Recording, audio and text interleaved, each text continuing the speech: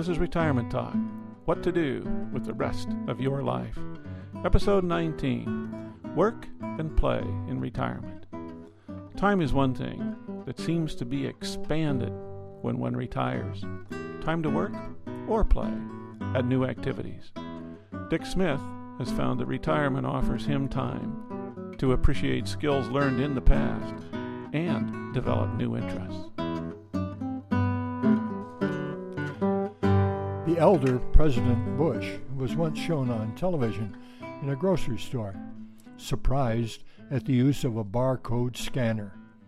Some viewers may have concluded that he was out of touch with real life, but many officials cannot afford the time for grocery shopping, household chores and repairs, and services like tax preparation. I envy those who employ a staff to lay out their clothing, drive the car, pay the bills, cook their food, or do the laundry. But they are denied experiences that expose us to the richness of life. I always felt at home doing either manual work or office work, but I'm from a generation that expected mothers and wives to cook and sew and take care of the house.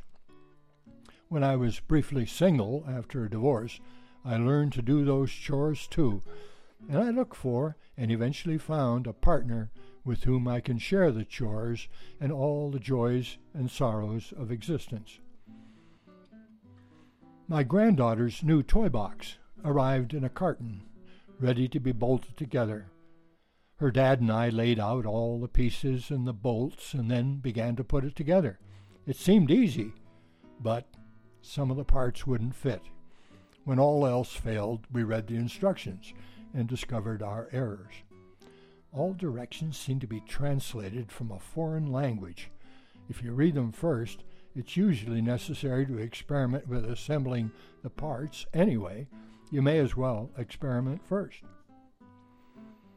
I once worked for a year as a plumber's helper and learned enough to do most of my own work on leaky faucets and clogged drain pipes. The men I worked with often asked advice of the electricians, carpenters, and bricklayers on the job while sharing their knowledge of plumbing. Everyone benefited from this mutual exchange. Then they could do their own home repairs.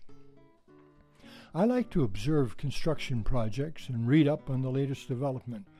I also check out all the new products and tools at the Home Depot. At retirement, it is possible to try out our latent capabilities.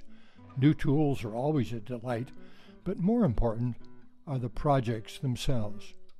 One of my friends always had the latest and best tools mounted on a panel in his garage, but he rarely used them. My tools are old friends scattered in boxes in my tool shed. I know where they are, but anyone else would have a hard time finding them. In the past year, I have repaired the roof, fixed the fence, installed a dedicated line to the refrigerator, painted the house, and improved a drain field. I enlarged our parking space, helped a neighbor fill potholes in the lane, cut and split wood for the winter, and pruned our trees and built a small playhouse.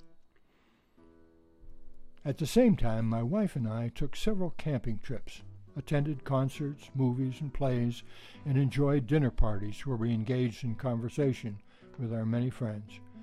We visit the library once a week and read for hours each day. We're in good health and enjoy exercising both body and mind. Marriage is not the only place to share work and play, but it is the closest and firmest commitment most of us make. I also stay in touch with my brothers and sisters and with my sons and daughter, as well as many friends near and far. One special group for me is the peace activists who meet each Friday afternoon at the Federal Building to protest the Iraq War. While our national leaders seem to be living in another world, it's good to know that we have friends who can help us survive and enjoy life. I like to try new things. They don't always work, but they do help me to discover my limits and enlarge my life. Someone once said, "When it comes my time to die, let me not discover that I have not lived." You may want to visit our website for more thoughts, stories, and notions about retirement at www.retirementtalk.org. This is Del Lowry.